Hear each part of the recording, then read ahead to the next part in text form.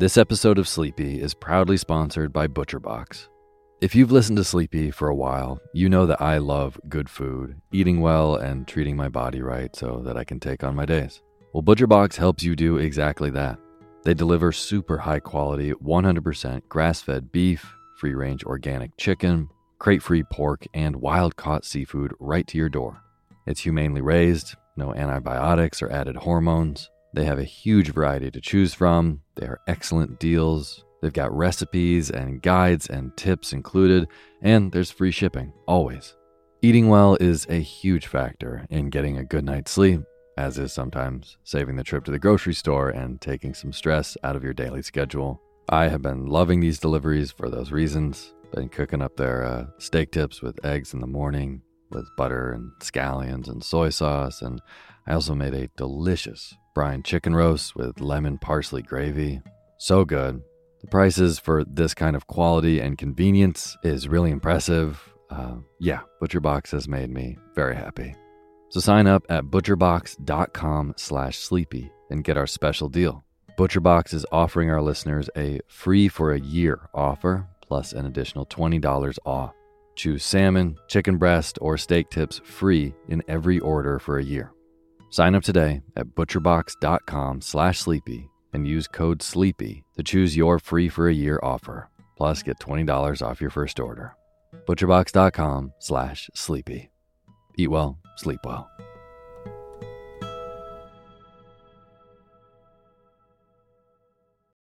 When you need mealtime inspiration, it's worth shopping Kroger, where you'll find over 30,000 mouth-watering choices that excite your inner foodie. And no matter what tasty choice you make, you'll enjoy our everyday low prices, plus extra ways to save, like digital coupons worth over $600 each week. You can also save up to $1 off per gallon at the pump with fuel points. More savings and more inspiring flavors make shopping Kroger worth it every time. Kroger, fresh for everyone. Fuel restrictions apply.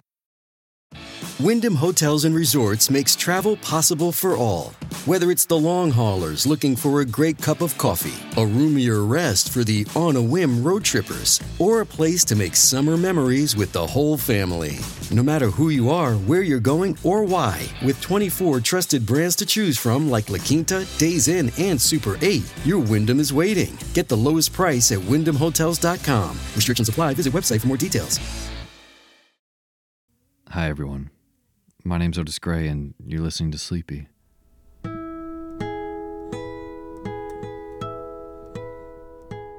It's a podcast where I just read you to sleep.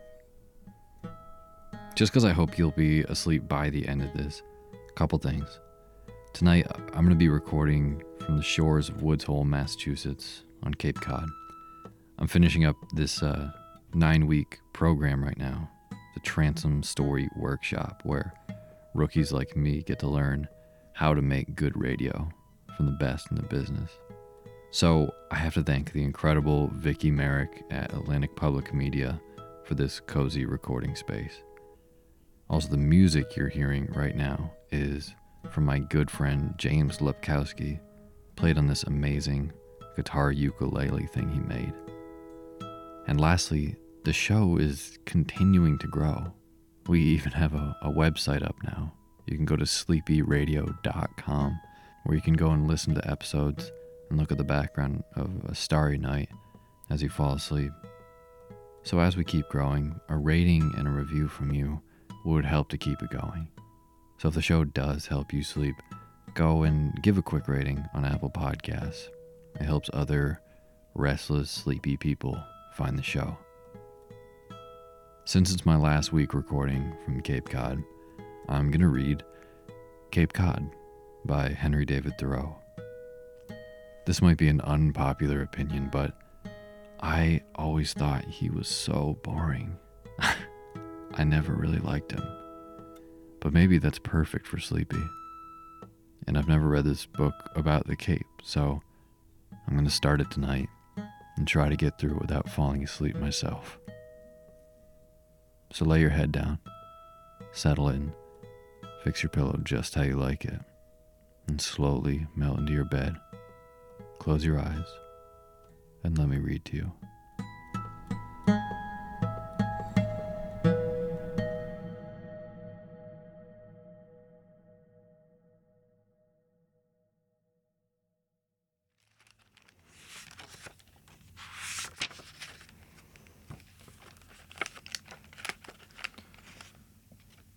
The shipwreck. Wishing to get a better view than I had yet of the ocean, which we are told covers more than 2/3 of the globe, but of which a man who lives a few miles inland may never see any trace, more than of another world, I made a visit to Cape Cod in October 1849, another the succeeding June, and another to Truro in July 1855. The first and last time with a single companion, the second time alone.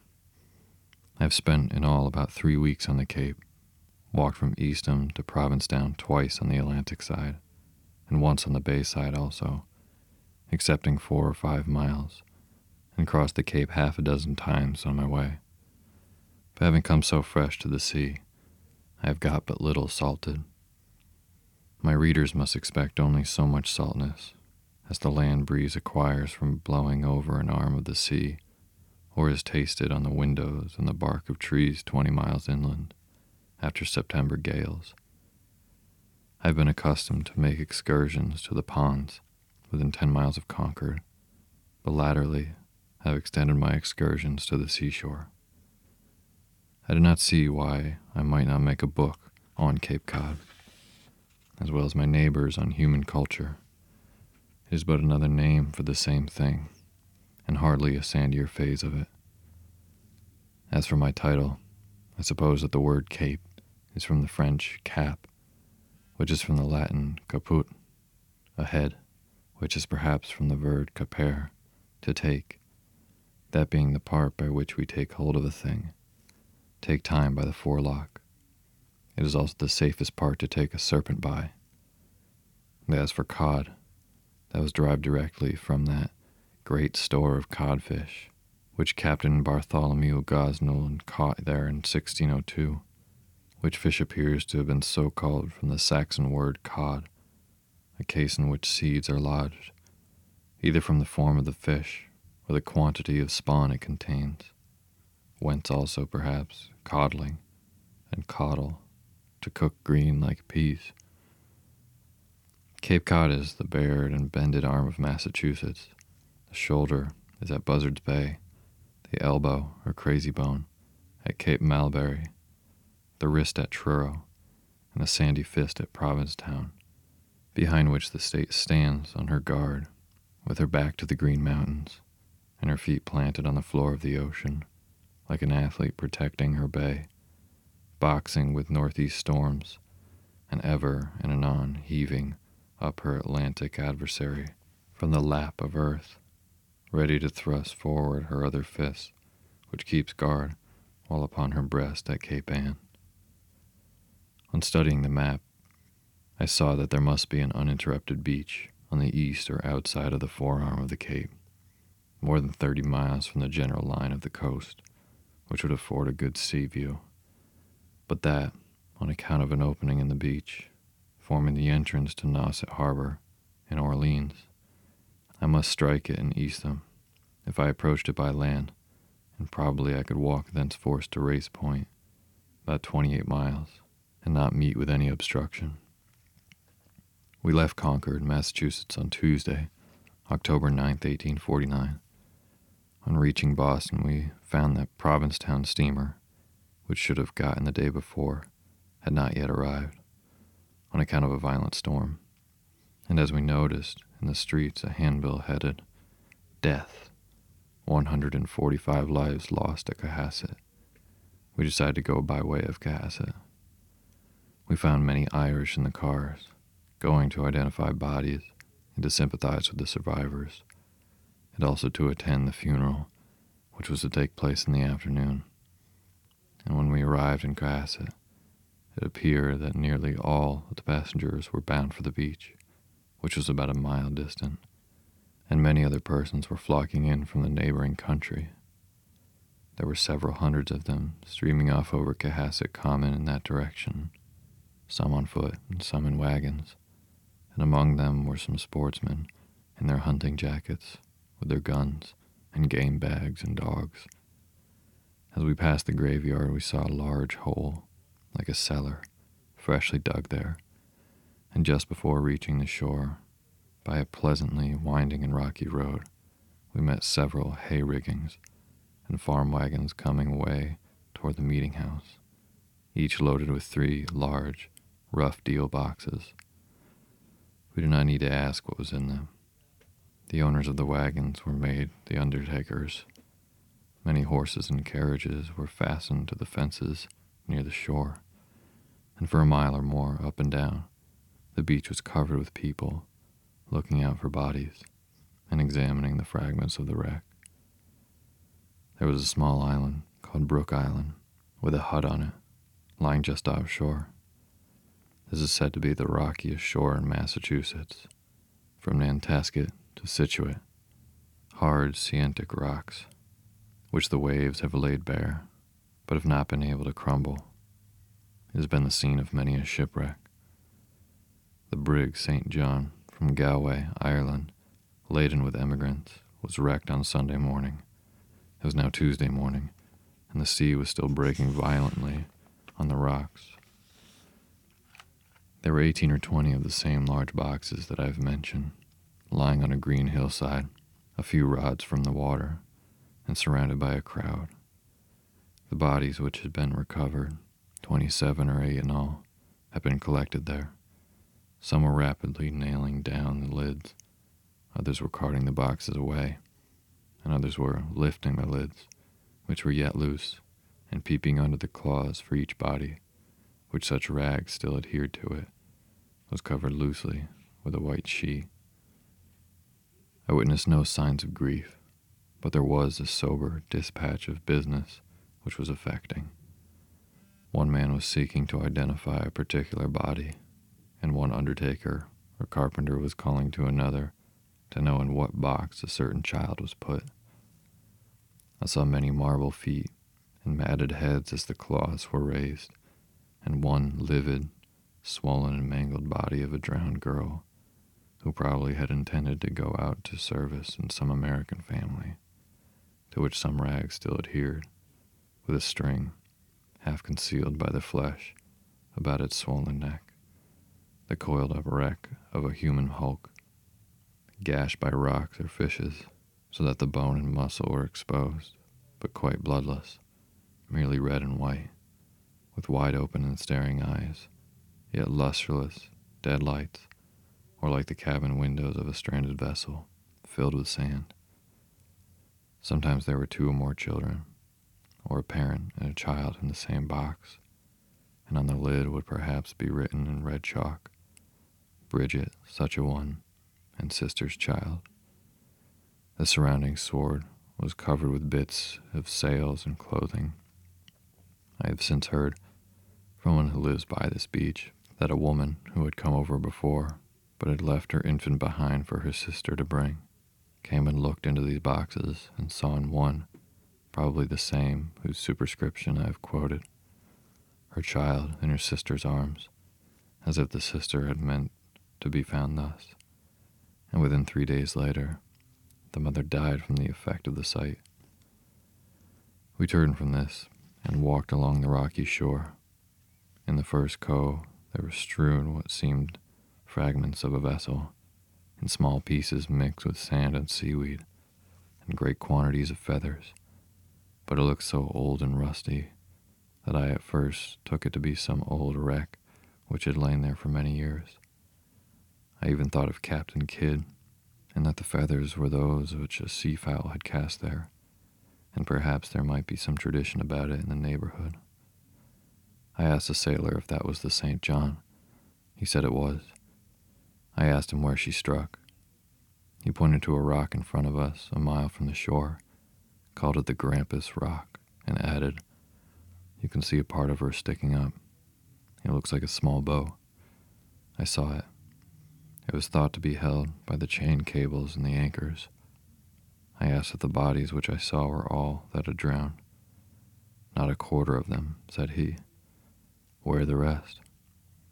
"Most of them right underneath that piece you see."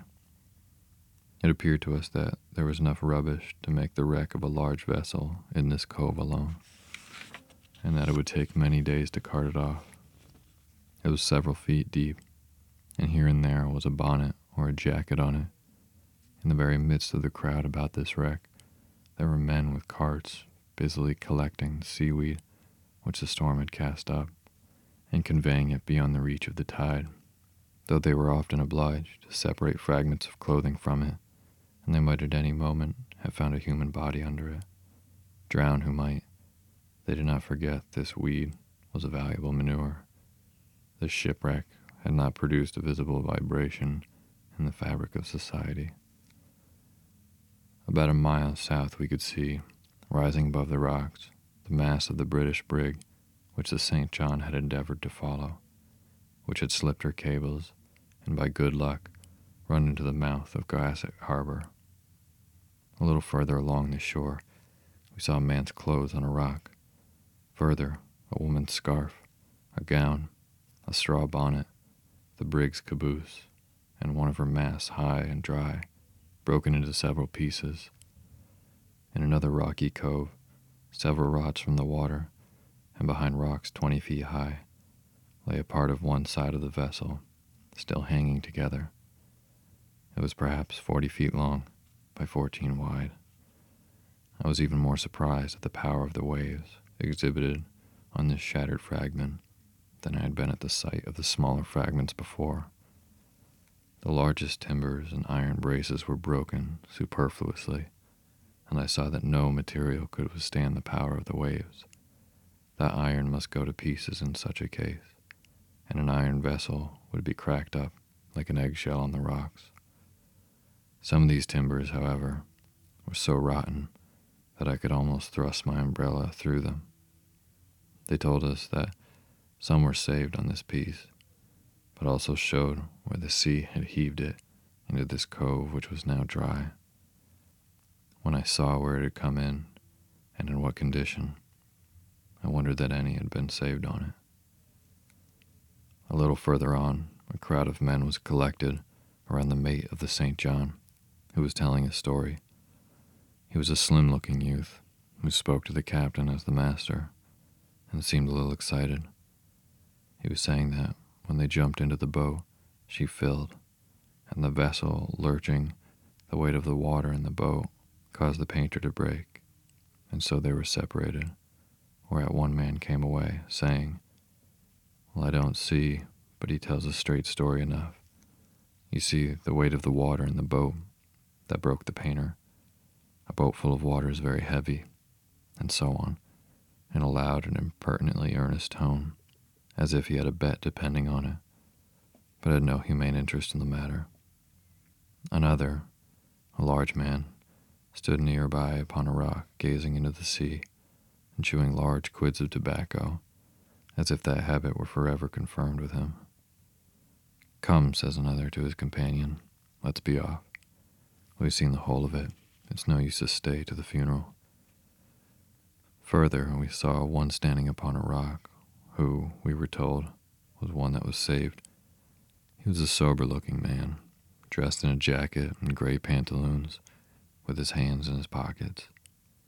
I asked him a few questions, which he answered, but he seemed unwilling to talk about it, and I soon walked away.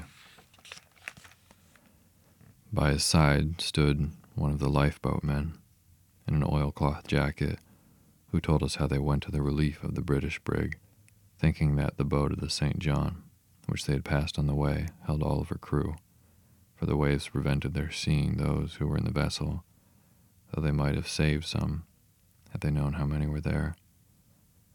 A little further was the flag of the St. John, spread on a rock to dry, and held down by stones at the corners. This frail but essential and significant portion of the vessel, which had so long been the sport of the winds, was sure to reach the shore. There were one or two houses visible from these rocks, in which there were some of the survivors recovering from the shock which their bodies and minds had sustained. One was not expected to live. We kept on down the shore as far as a promontory called Whitehead, that we might see more of Gasset Rocks.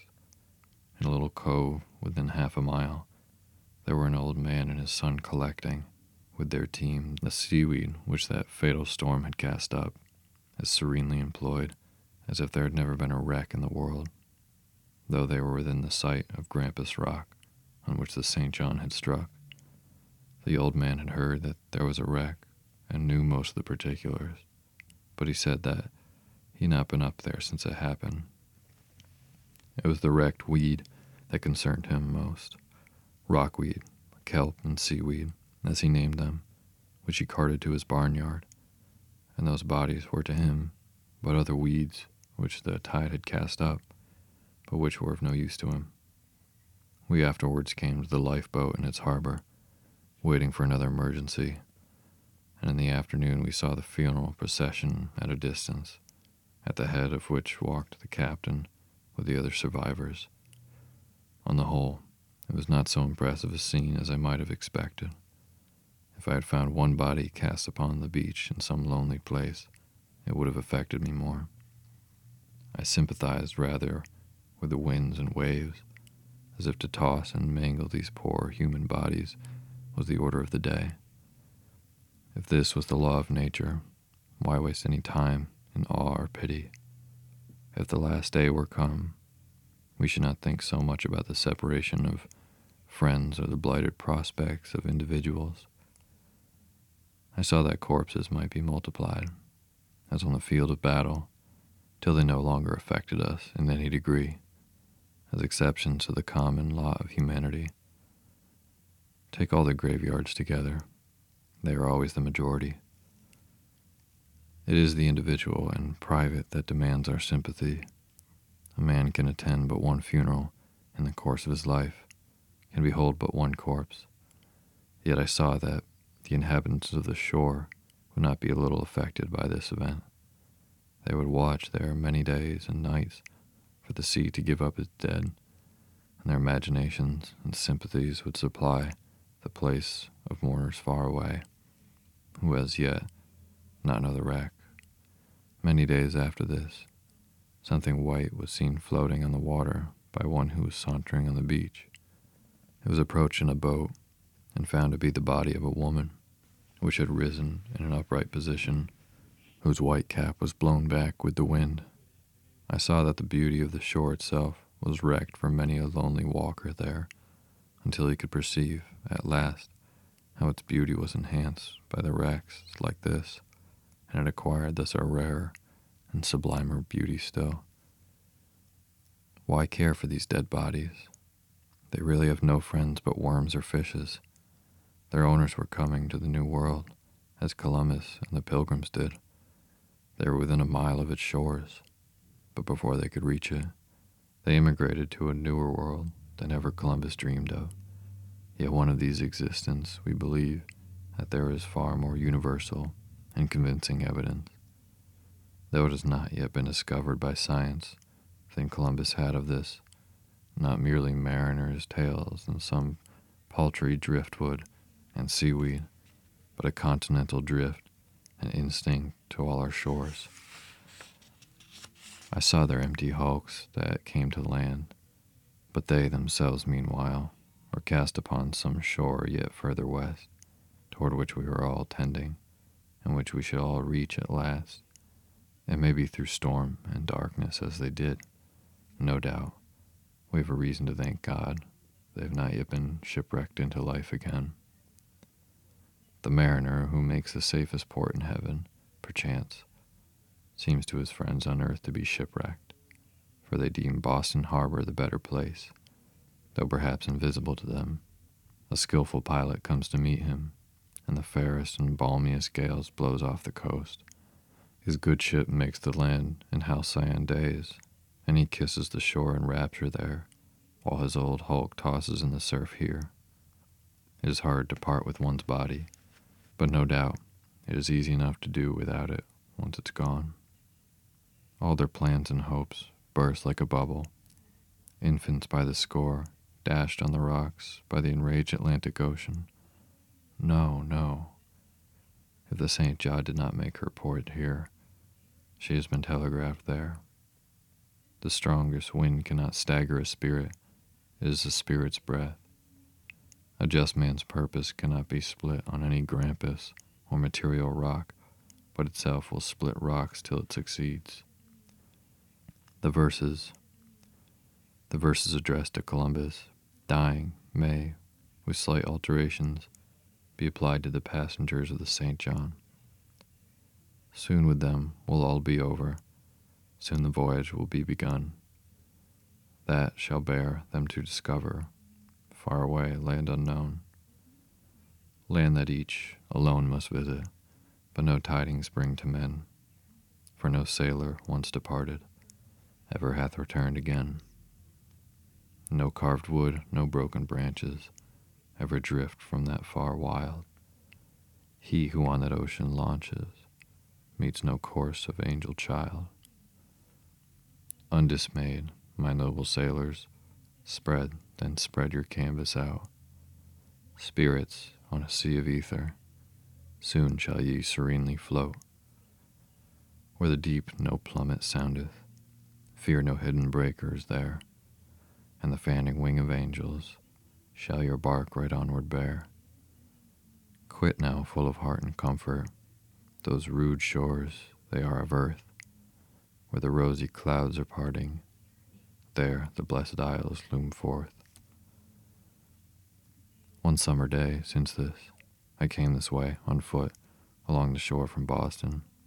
It was so warm that some horses had climbed to the very top of the ramparts of the old fort at the Hall, where there was hardly room to turn around for the sake of the breeze. The Datura stramonium, or thorn-apple, was in full bloom along the beach, and at the sight of this cosmopolite, this Captain Cook among plants, carried in ballast all over the world, I felt as if I were on the highway of nations. Say, rather, this Viking, king of the bays, for it is not an innocent plant. It suggests not merely commerce, but its attendant vices, as if its fibers were the stuff of which pirates spin their yarns. I heard the voices of men shouting aboard a vessel, half a mile from shore, which sounded as if they were in a barn in the country, they being between the sails. It was a purely rural sound. As I looked over the water, I saw the isles rapidly wasting away, the sea nibbling voraciously at the continent, their springing arch of a hill suddenly interrupted, as at Point Allerton, what botanists might call primorse, showing by its curve against the sky how much space it must have occupied, where now was water only. On the other hand, these wrecks of isles were being fancifully arranged in new shores, as at Hog Island, inside of Hull, where everything seemed to be gently lapsing into futurity. This isle had got the very form of a ripple, and I thought that the inhabitants should bear a ripple for device on their shields, a wave passing over them, with the datura, which is said to produce mental alienation of long duration without affecting the bodily health, springing from its edge. The most interesting thing which I heard of in this township of Hull was an unfailing spring, whose locality was pointed out to me on the side of a distant hill as I was panting along the shore, though I did not visit it.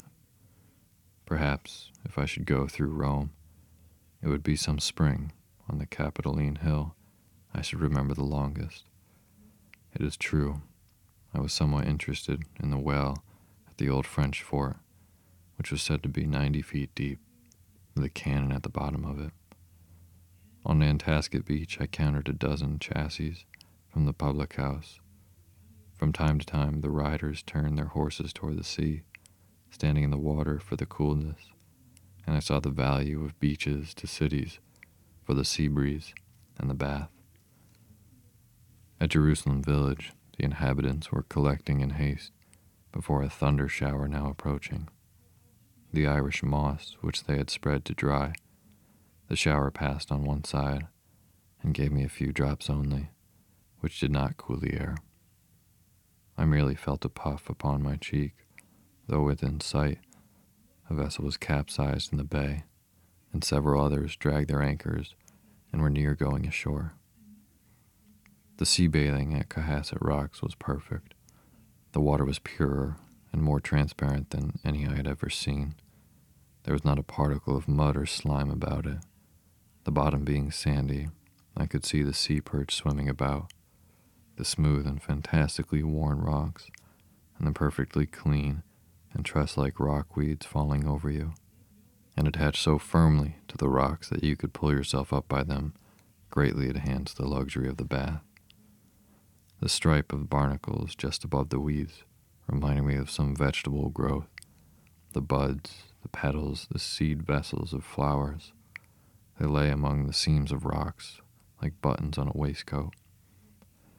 It was one of the hottest days of the year, yet I found the water so icy cold that I could swim but a stroke or two, and thought that, in case of shipwreck, there would be more danger of being chilled to death than simply drown. One immersion was enough to make you forget the dog days utterly. Though you were sweltering before, it will take you half an hour now to remember that it was ever warm. There were the tawny rocks, like lions couchant, defying the ocean, whose waves incessantly dashed against and scoured them with the vast quantities of gravel. The water held in their little hollows on the receding of the tide and was so crystalline that I could not believe it salt, but wished to drink it. And higher up were basins of fresh water left by the rain, all which, being also of different depths and temperature, were convenient for different kinds of baths. Also the larger hollows in the smooth rocks formed the most convenient of seats and dressing rooms. In these respects, it was the most perfect seashore that I had seen.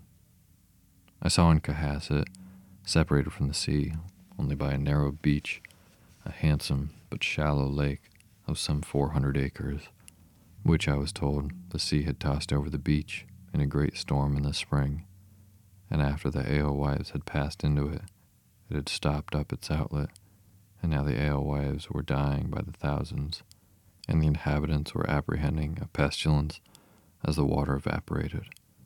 It had 5 rocky islets in it. This rocky shore is called Pleasant Cove on some maps. On the map of Cohasset, that name appears to be confined to the particular cove where I saw the wreck of the St. John. The ocean did not look now as if any were shipwrecked in it.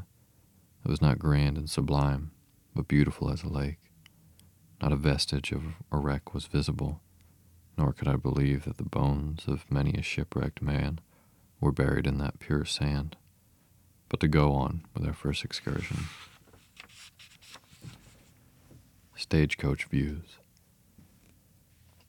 After spending the night in Bridgewater and picking up a few arrowheads there in the morning, we took the cars for Sandwich, where we arrived before noon. This was the terminus of the Cape Cod Railroad, though it is but the beginning of the Cape.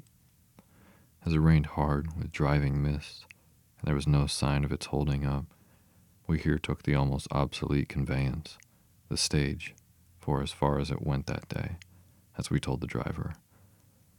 We had forgotten how far a stage should go in a day, but we were told that the Cape roads were very heavy, though they added that, being of sand, the rain would improve them. This coach was an exceedingly narrow one, but as there was a slight spherical excess over 2 on the seat, the driver waited till 9 passengers had got in without taking the measure of any of them, and then shut the door after 2 or 3 ineffectual slams, as if the fault were all in the hinges or the latch, while we timed our inspirations and expirations so as to assist him. We were now fairly on the Cape, which extends from Sandwich eastward 35 miles, and thence north and northwest 30 more, in all 65, and has an average breadth of about 5 miles. In the interior, it rises to the height of 200, and sometimes perhaps 300 feet above the level of the sea. According to Hitchcock, the geologist of the state, it is composed almost entirely of sand, though to the depth of 300 feet in some places, though there is probably a concealed core of rock a little beneath the surface, and it is a Delavan origin, excepting a small portion at the extremity and elsewhere along the shores, which it is alluvial.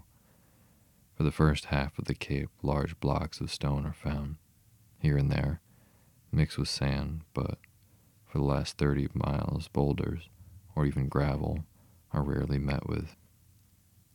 Hitchcock conjectures that the ocean has, in course of time, eaten out Boston Harbor and other bays in the mainland, and that the minute fragments have been deposited by the currents at a distance from the shore and formed this sandbank. Above the sand, if the surface is subjected to agricultural tests, there is found to be a thin layer of soil gradually diminishing from Barnstable to Truro, where it ceases, but there are many holes and rents in this weather-beaten garment, not likely to be stitched in time, which reveal the naked flesh of the Cape, and its extremity is completely bare. I at once got out my book, the 8th volume of the collections of the Massachusetts Historical Society, printed in 1802, which contained some short notices of the Cape Towns, and began to read up to where I was, for in cars I could not read as fast as I traveled. To those who came from the side of Plymouth, it said, after riding through a body of woods, 12 miles in extent, interspersed with but a few houses, the settlement of Sandwich appears, with a more agreeable effect to the eye of the traveler. Another writer speaks of this as a beautiful village, but I think that our villages will bear to be contrasted only with one another, not with nature.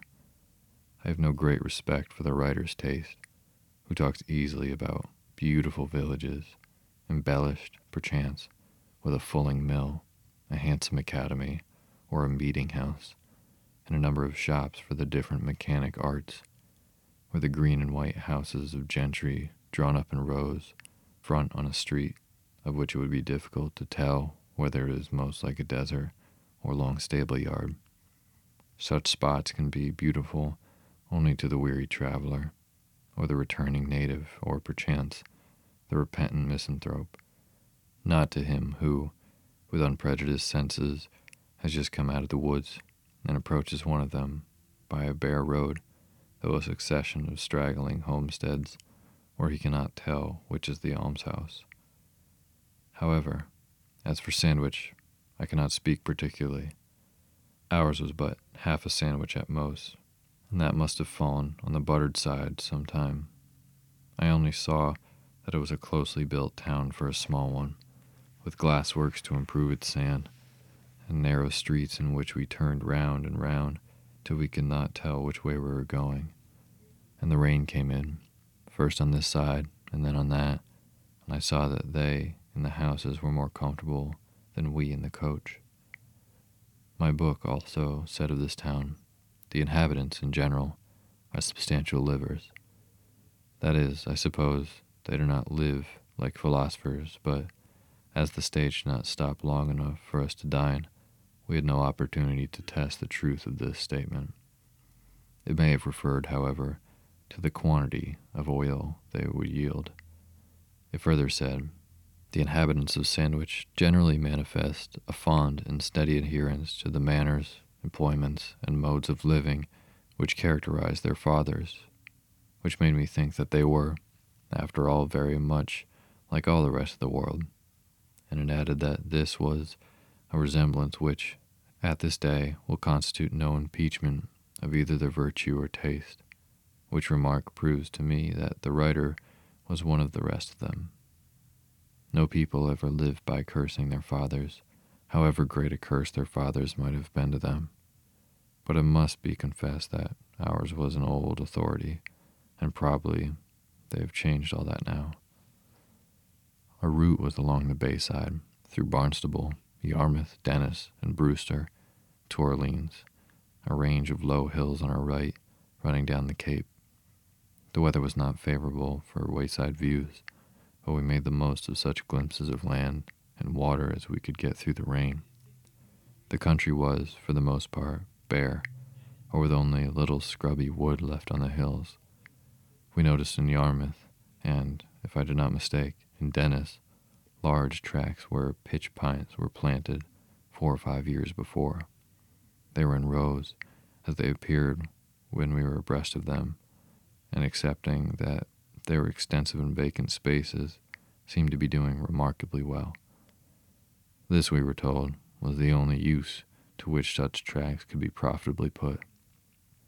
Every higher eminence had a pole set up on it, with an old storm coat or sail tied to it, for a signal that on those on the south side of the Cape, for instance, might know when the Boston packets had arrived on the north.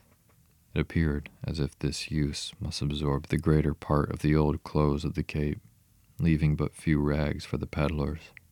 The windmills on the hills, large weather-strained octagonal structures, and the salt works scattered all along the shore, with their long rows of vats resting on piles driven into the marsh, their low turtle-like roofs, and their slighter windmills, were novel and interesting objects to an inlander. The sand by the roadside was partially covered with bunches of moss-like plant, Hudsonia tomentosa, which a woman in the stage told us was called poverty grass, because it grew where nothing else would.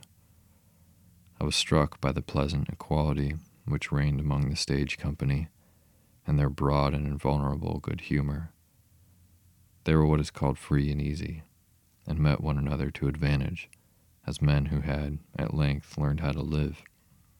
They appeared to know each other when they were strangers. They were so simple and downright. They were well met, in an unusual sense, that is, they met as well as they could meet, and did not seem to be troubled with any impediment. They were not afraid nor ashamed of one another, but were contented to make just such a company as the ingredients allowed. It was evident that the same foolish respect was not here claimed for mere wealth and station that is in many parts of New England, yet some of them were the first people, as they are called, of the various towns through which we passed.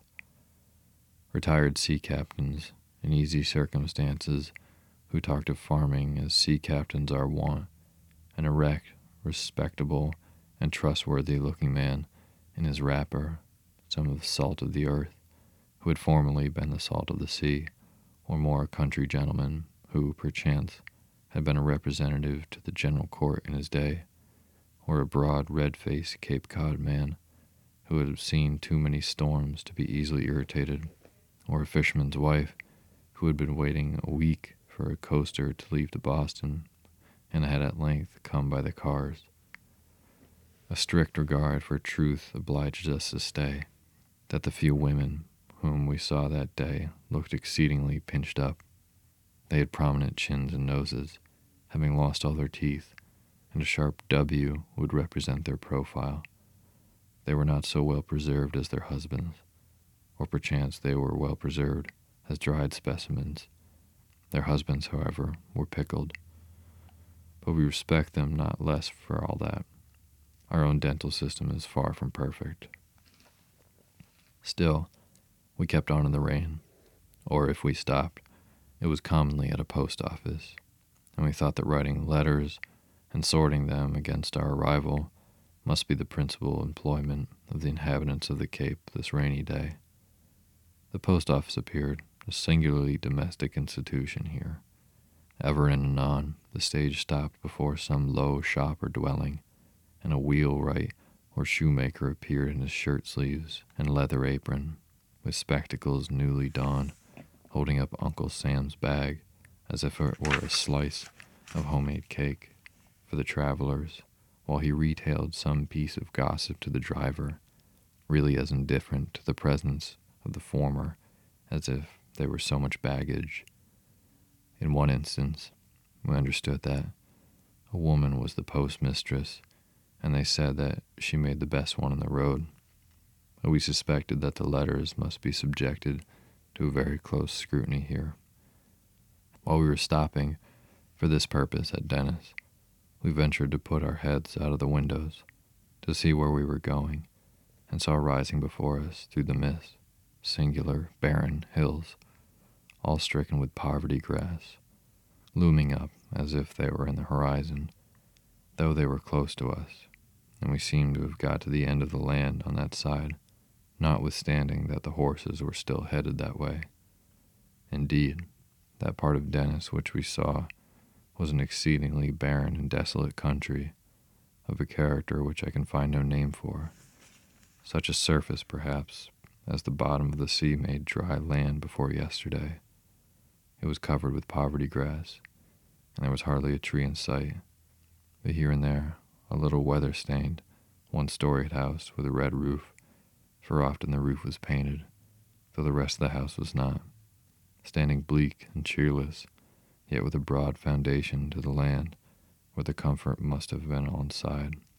Yet we read the Gazetter, for we carried that too with us, that in 1837 150 masters of vessels belonging to this down sailed from the various ports of the Union. There must be many more houses in the south part of the town, else we cannot imagine where they all lodge when they are home, if ever they are there. But the truth is, their houses are floating ones, and their home is on the ocean. There are almost no trees at all in this part of Dennis, nor could I learn that they talked of setting out any. It is true, there was a meeting house, set round with Lombardy poplars, in a hollow square, the rows fully as straight as the studs of the building, and the corners as square. But, if I did not mistake, every one of them was dead. I could not help but thinking that they needed a revival here. Our book said that in 1795 there was erected in Dennis an elegant meeting house with a steeple. Perhaps this was the one, though whether it had a steeple or had died down so far from sympathy with the poplars, I do not remember. Another meeting house in this town was described as a neat building, but of the meeting house in Chatham, a neighboring town, for there was then but one, nothing is said, except that it is in good repair, both which remarks, I trust, may be understood as applying to the church's spiritual as well as material. However, elegant meeting houses, from that Trinity one on Broadway to this at Knobscusset, in my estimation, belong to the same category with beautiful villages. I was never in season to see one. Handsome is that handsome does. What they did for shade here in warm weather we did not know, though we read that fogs are more frequent in Chatham than in any other part of the country, and they serve in summer, instead of trees, to shelter the houses against the heat of the sun. To those who delight in extensive vision, is to be inferred that the inhabitants of Chatham do not. They are unpleasant, but they are not found to be unhealthful. Probably, also, the unobstructed sea breeze answers the purpose of a fan. The historian of Chatham says further that in many families there's no difference between the breakfast and supper, cheese, cakes, and pies being as common at the one as at the other. But that leaves us still uncertain whether they were really common at either. The road, which was quite hilly, here ran from the bay shore, having the bay on one side, and the rough hill of Scargo, said to be the highest land on the Cape, on the other. Of the wide prospect of the bay afforded by the summit of this hill, our guide says, the view has not much of the beautiful in it, but it communicates a strong emotion of the sublime. That is the kind of communication which we love to have made to us. We passed through the village of Suet and Dennis, on Suet and Kivett necks, of which it is said, when compared with Knobscusset, we had a misty recollection of having passed through, or near to, the latter. It may be denominated a pleasant village, but in comparison with the village of Sandwich, there is little or no beauty in it. However, we liked Dennis well, better than any town we had seen on the Cape. It was so novel, and in that stormy day, so sublimely dreary. Captain John Sears of Suet was the first person in this country who obtained pure marine salt by solar evaporation alone, though it had long been made in a similar way on the coast of France and elsewhere. This was in the year 1776, at which time, on account of the war, salt was scarce and dear. The historical collections contain an interesting account of his experiments, which we read when we first saw the ruse of the salt works. Barnstable County is the most favorable locality for these works on our northern coast. There is so little fresh water here emptying into the ocean. Quite recently, there were about $2 million invested in this business here, but now the Cape is unable to compete with the importers of salt and manufacturers of it at the west, and accordingly, her salt works are fast going to decay. From making salt, they turn to fishing more than ever. The Gazetter will uniformly tell you, under the head of each town, how many go a-fishing and the value of fish and oil taken, how much salt is made and used, how many are engaged in the coasting trade, how many in manufacturing palm leaf hats, leather, boots, shoes, and tinware, and then it has done, and leaves you to imagine the more truly domestic manufactures, which were nearly the same all the world over. Late in the afternoon, we rode through Brewster, so named after Elder Brewster, for fear he would be forgotten else. Who has not heard of Elder Brewster? Who knows who he was? This appeared to be the modern-built town of the Cape, the favorite residence of retired sea captains.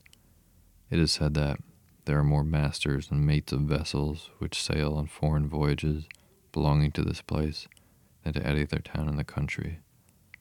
There are many of the modern American houses here, such as they turn out at Cambridge Port, standing on the sand. You could almost swear that they have been floated down the Charles River and drifted across the bay. I call them American because they are paid for by Americans and put up by American carpenters, but they are little removed from the lumber, only Eastern stuff disguised with white paint, the least interesting kind of driftwood to me. Perhaps we have reason to be proud of our naval architecture and need not go to the Greeks or to the Goths or Italians for the models of our vessels. Sea captains do not employ a Cambridge Port carpenter to build their floating houses, and for their houses on shore, if they must copy any, it would be more agreeable to the imagination to see one of their vessels turned bottom upward in the Numidian fashion. We read that, at certain seasons, the reflection of the sun upon the windows of the houses in Wellfleet and Truro, across the inner side of the elbow of the Cape, is discernible with the naked eye, at a distance of 18 miles and upward, on the county road. This we were pleased to imagine, as we had not seen the sun in 24 hours. The same author, the Reverend John Simpkins, said of the inhabitants a good while ago, "No persons appear to have a greater relish for the social circle and domestic pleasures. They are not in the habit of frequenting taverns, unless on public occasions. I know not a proper idler or tavern haunter in the place. This is more than can be said of my townsmen." At length, we stopped for the night at Higgins Tavern in Orleans, feeling very much as if we were on a sandbar in the ocean, and not knowing whether we should see land or water ahead when the mist cleared away. We here overtook 2 Italian boys who had waded thus far down the Cape through the sand, with their organs on their backs, and were going to Provincetown. What a hard lot, we thought, if the Provincetown people should shut their doors against them. Whose yard would they go to next?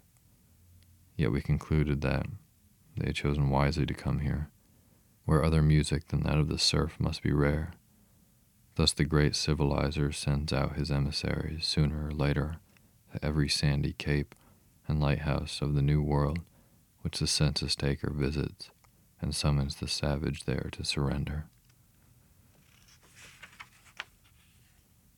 The Plains of Nauset.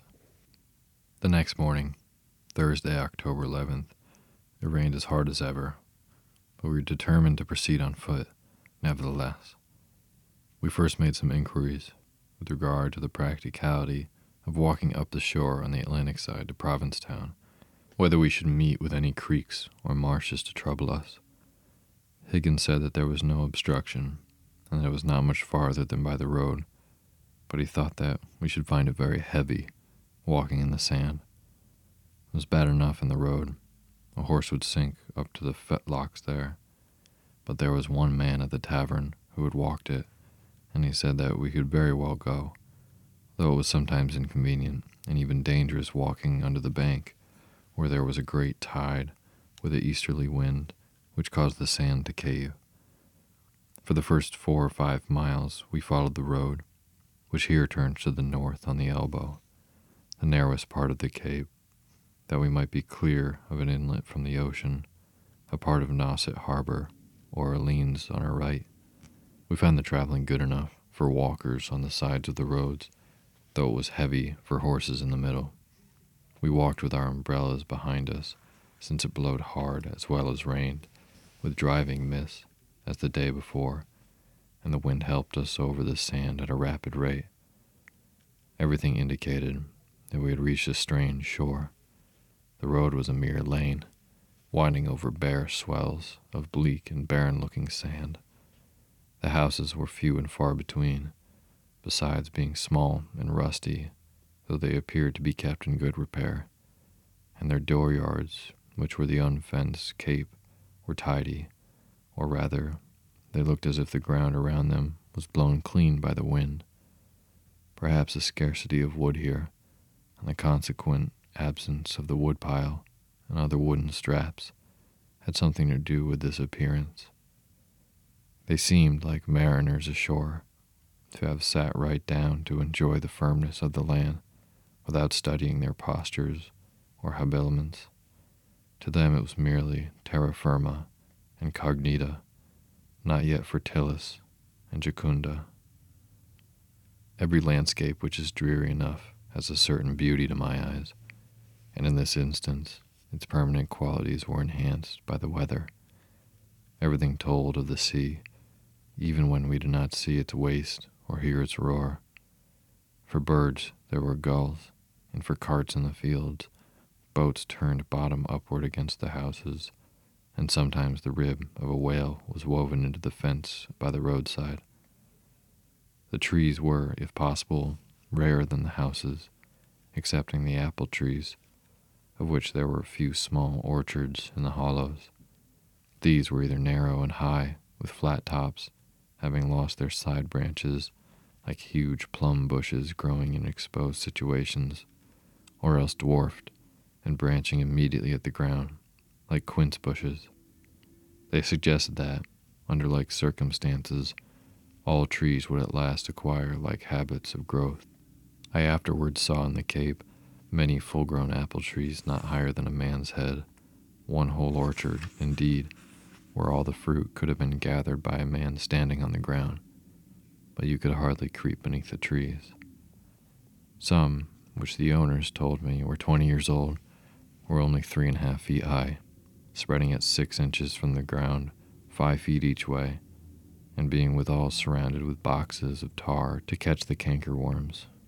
They looked like plants in flower pots, and as if they might be taken into the house in the winter.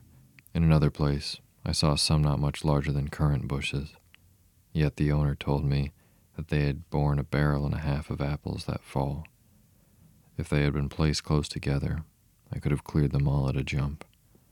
I measured some near the Highland Light in Truro, which had been taken from the shrubby woods thereabouts when young and grafted. One, which had been set 10 years, was on average 18 inches high, and spread 9 feet, with a flat top. It had borne 1 bushel of apples from 2 years before. Another, probably 20 years old from the seed, was 5 feet high, and spread 18 feet, branching, as usual, at the ground, so that you could not creep under it. This bore 1 barrel of apples 2 years before. The owner of these trees invariably used the personal pronoun in speaking of them, as, "I got him out of the woods, but he doesn't bear." The largest that I saw in the neighborhood was 9 feet high to the topmost leaf, and spread 33 feet, branching at the ground 5 ways. In 1 yard I observed a single, very healthy-looking tree, while all the rest were dead or dying. The occupant said that his father had manured all but one with blackfish. This habit of growth should, no doubt, be encouraged, and they should not be trimmed up, as some traveling practitioners have advised. In 1802, there was not a single fruit tree in Chatham, the next town to Orleans, on the south, in the old account of Orleans ways. Fruit trees cannot be made to grow within a mile of the ocean. Even those which are placed at a greater distance are injured by the east winds, and after violent storms in the spring, a saltish taste is perceptible on their bark. We noticed that they were often covered with a yellow lichen like rust, the Parmelia peritina. The most foreign and picturesque structures on the Cape, to the inlander not expecting the salt works, are the windmills, gray-looking octagonal towers with long timbers slanting to the ground in the rear, and they're resting on a cartwheel by which their fans are turned round to face the wind. These appeared also to serve in some measure for props against its force. A great circular rut was worn around the building by the wheel. The neighbors who assemble to turn the mill to the wind are likely to know which way it blows, without a weathercock. They looked loose and slightly locomotive, like huge wounded birds, trailing a wing or a leg, and reminded one of pictures of the Netherlands. Being on elevated ground and high in themselves, they serve as landmarks, for there are no tall trees or other objects commonly, which can be seen at a distance in the horizon. Though the outline of the land itself is firm and distinct, that an insignificant cone or even precipice of sand is visible at a great distance from over the sea, sailors making the land commonly steer either by the windmills or the meeting houses. In the country we are obliged to steer by the meeting houses alone, yet the meeting house is a kind of a windmill, which runs one day in 7, turned either by the winds of doctrine or public opinion, or more rarely by the winds of heaven, or another sort of grist is ground, of which, if it be not plaster, we trust to make bread of life.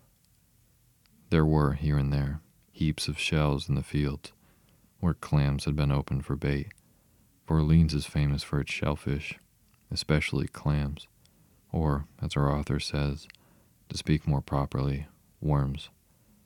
The shores are more fertile than the dry land. The inhabitants measure their crops not only by bushels of corn, but by barrels of clams. 1,000 barrels of clam bait are counted as equal in value to 6,000 or 8,000 bushels of Indian corn, and once they were procured without more labor or expense, and the supply was thought to be inexhaustible. For, runs the history, after a portion of the shore has been dug over, and almost all the clams taken up, at the end of 2 years, it is said that there are as plenty as there are ever.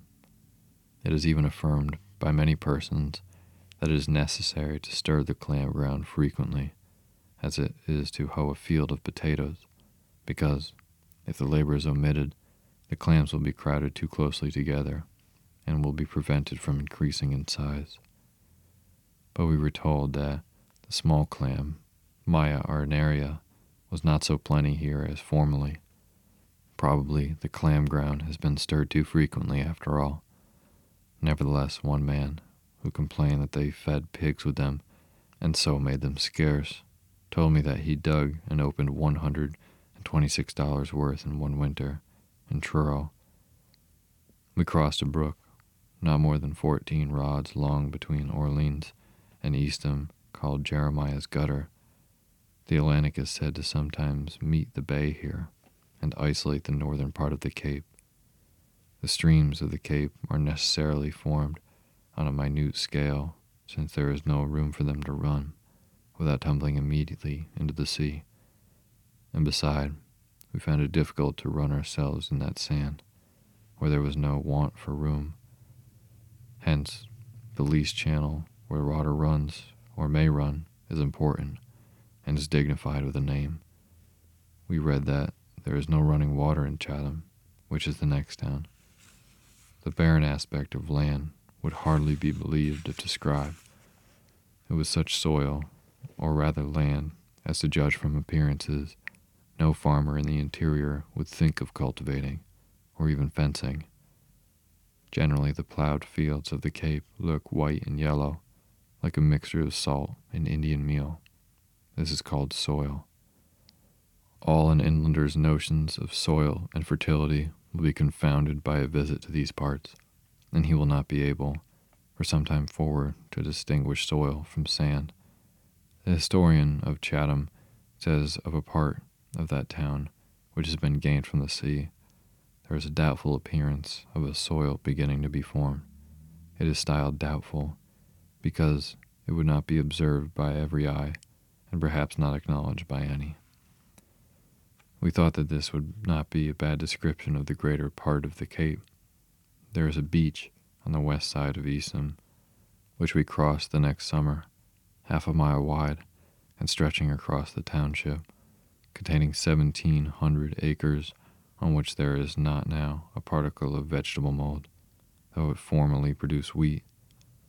All sands are here called beaches, whether they are waves of water or of air that dash against them, since they commonly have their origin on the shore. The sand in some places, says the historian in Eastham, lodging against the beach grass, has been raised into hills 50 feet high, where 25 years ago no hills existed. In others it has filled up small valleys and swamps. Where a strong-rooted bush stood, the appearance is singular. A mass of earth and sand adheres to it, resembling a small tower. In several places, rocks, which were formerly covered with soil, are disclosed, and being lashed by the sand, driven against them by the wind, look as if they were recently dug from a quarry. We were surprised to hear of the great crops of corn which are still raised in Eastham, notwithstanding the real and apparent barrenness. Our landlord in Orleans had told us that he had raised 300 or 400 bushels of corn annually, and also the great number of pigs which he fattened. In Champlain's voyages, there is a plate representing the Indian cornfields hereabouts, with their wigwams in the midst, and they appeared in 1605, and it was here that the Pilgrims, to quote their own words, brought 8 or 10 hogshead of corn and beans of the Nauset Indians in 1622 to keep themselves from starving. In 1667, the town of Eastham voted that every housekeeper should kill 12 blackbirds, or 3 crows, which did great damage to the corn, and this vote was repeated for many years. In 1695, an additional order was passed, namely that every unmarried man in the township shall kill 6 blackbirds or 3 crows while he remains single. As a penalty for not doing it, shall not be married until he obey this order. The blackbirds, however, still molest the corn. I saw them at it next summer, and there were many scarecrows, if not scare blackbirds, in the fields, which I often mistook for men, from which I concluded that either many men were not married, or many blackbirds were. Yet they put their 3 or 4 kernels in a hill, and let fewer plants remain than we do. In the account of Eastham, in historical collections printed in 1802, it is said that more corn is produced than the inhabitants consume, and about 1,000 bushels are annually sent to a market.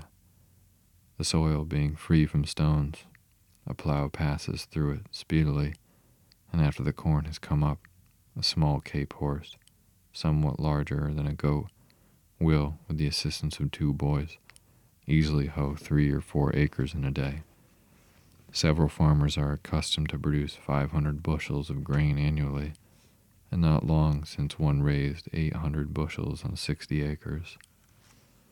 Similar accounts are given today. Indeed, the recent accounts are in some instances suspectable repetitions of the old, and I have no doubt that their statements are as often founded by the exception as the rule, and that by far the greater number of anchors are as barren as they appear to be.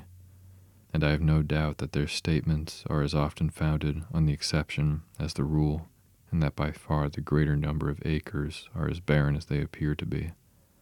It is sufficiently remarkable that any crops can be raised here, and it may be owing, as others have suggested, to the amount of moisture in the atmosphere, the warmth of the sand, and the rareness of frosts.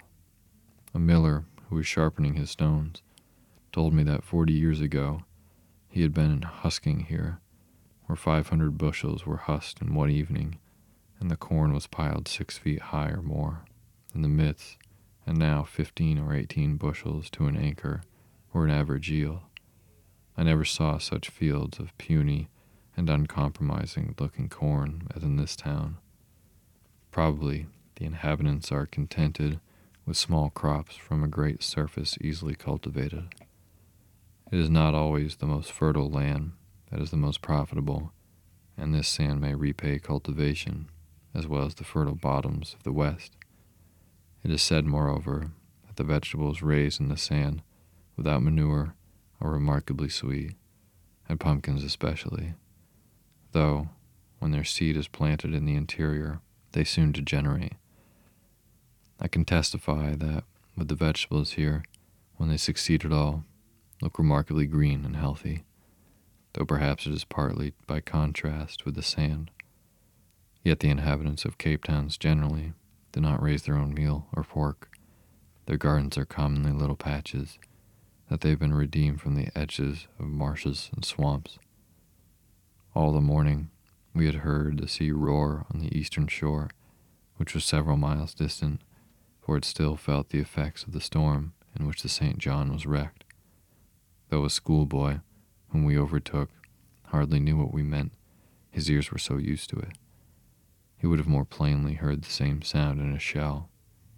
It was a very inspiriting sound to walk by, filling the whole air, that of the sea dashing against the land, heard several miles inland. Instead of having a dog to growl before your door, to have an Atlantic Ocean to growl for a whole cape.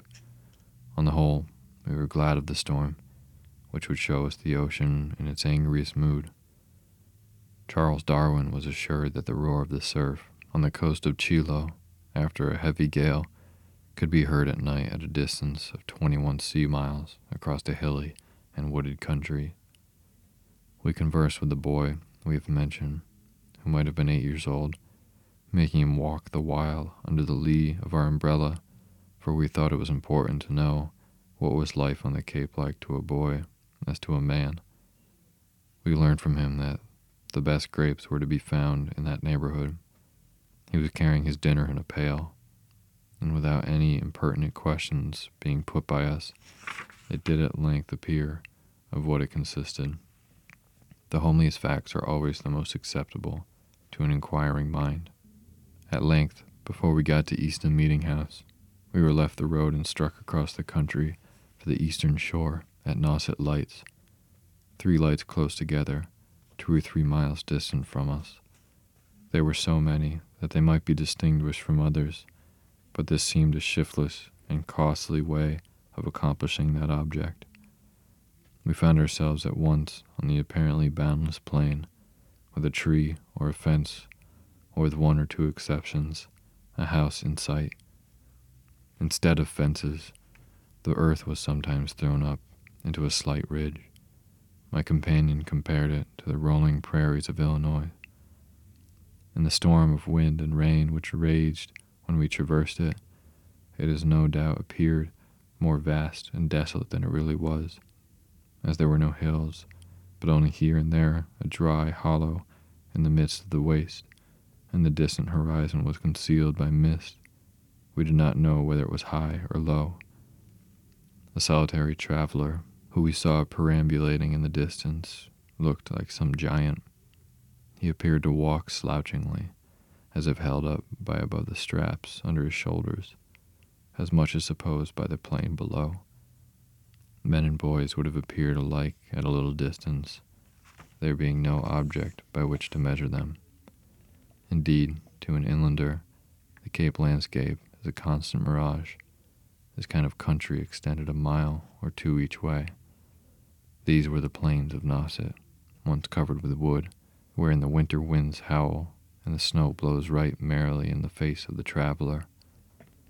I was glad to have got out of the towns, where I am wont to feel unspeakably mean and disgraced, to have left behind me for a season of the barrooms of Massachusetts, where the full-grown are not yet weaned from savage and filthy habits, still sucking a cigar. My spirits rose in proportion to the outward dreariness. The towns need to be ventilated. The gods would be pleased to see some pure flames from their altars. They are not to be appeased with cigar smoke. As we thus skirted the backside of the towns, for we did not enter any village till we got to Provincetown, we read their histories under our umbrellas, rarely meeting anybody. The old accounts are the richest in topography, which was what we wanted most, and indeed, in most things else, for I find that the readable parts of the modern accounts of these towns consist, in great measure, of quotations, acknowledged and unacknowledged, from the older ones, without any additional information of equal interest, town histories, which at length run into a history of the church of that place, that being the only story they have to tell, and conclude by quoting the Latin epitaphs of the old pastors. Having been written in good old days of Latin and the Greek, they will go back to the ordination of every minister and tell you faithfully who made the introductory prayer, and who delivered the sermon, who made the ordaining prayer, and who gave the charge, who extended the right hand of fellowship, and who pronounced the benediction.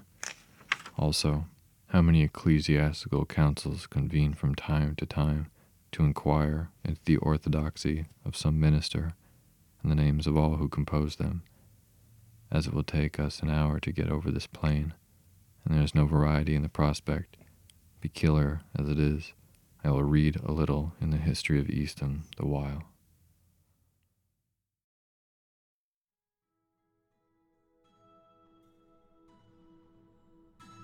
Thank you for listening to Sleepy.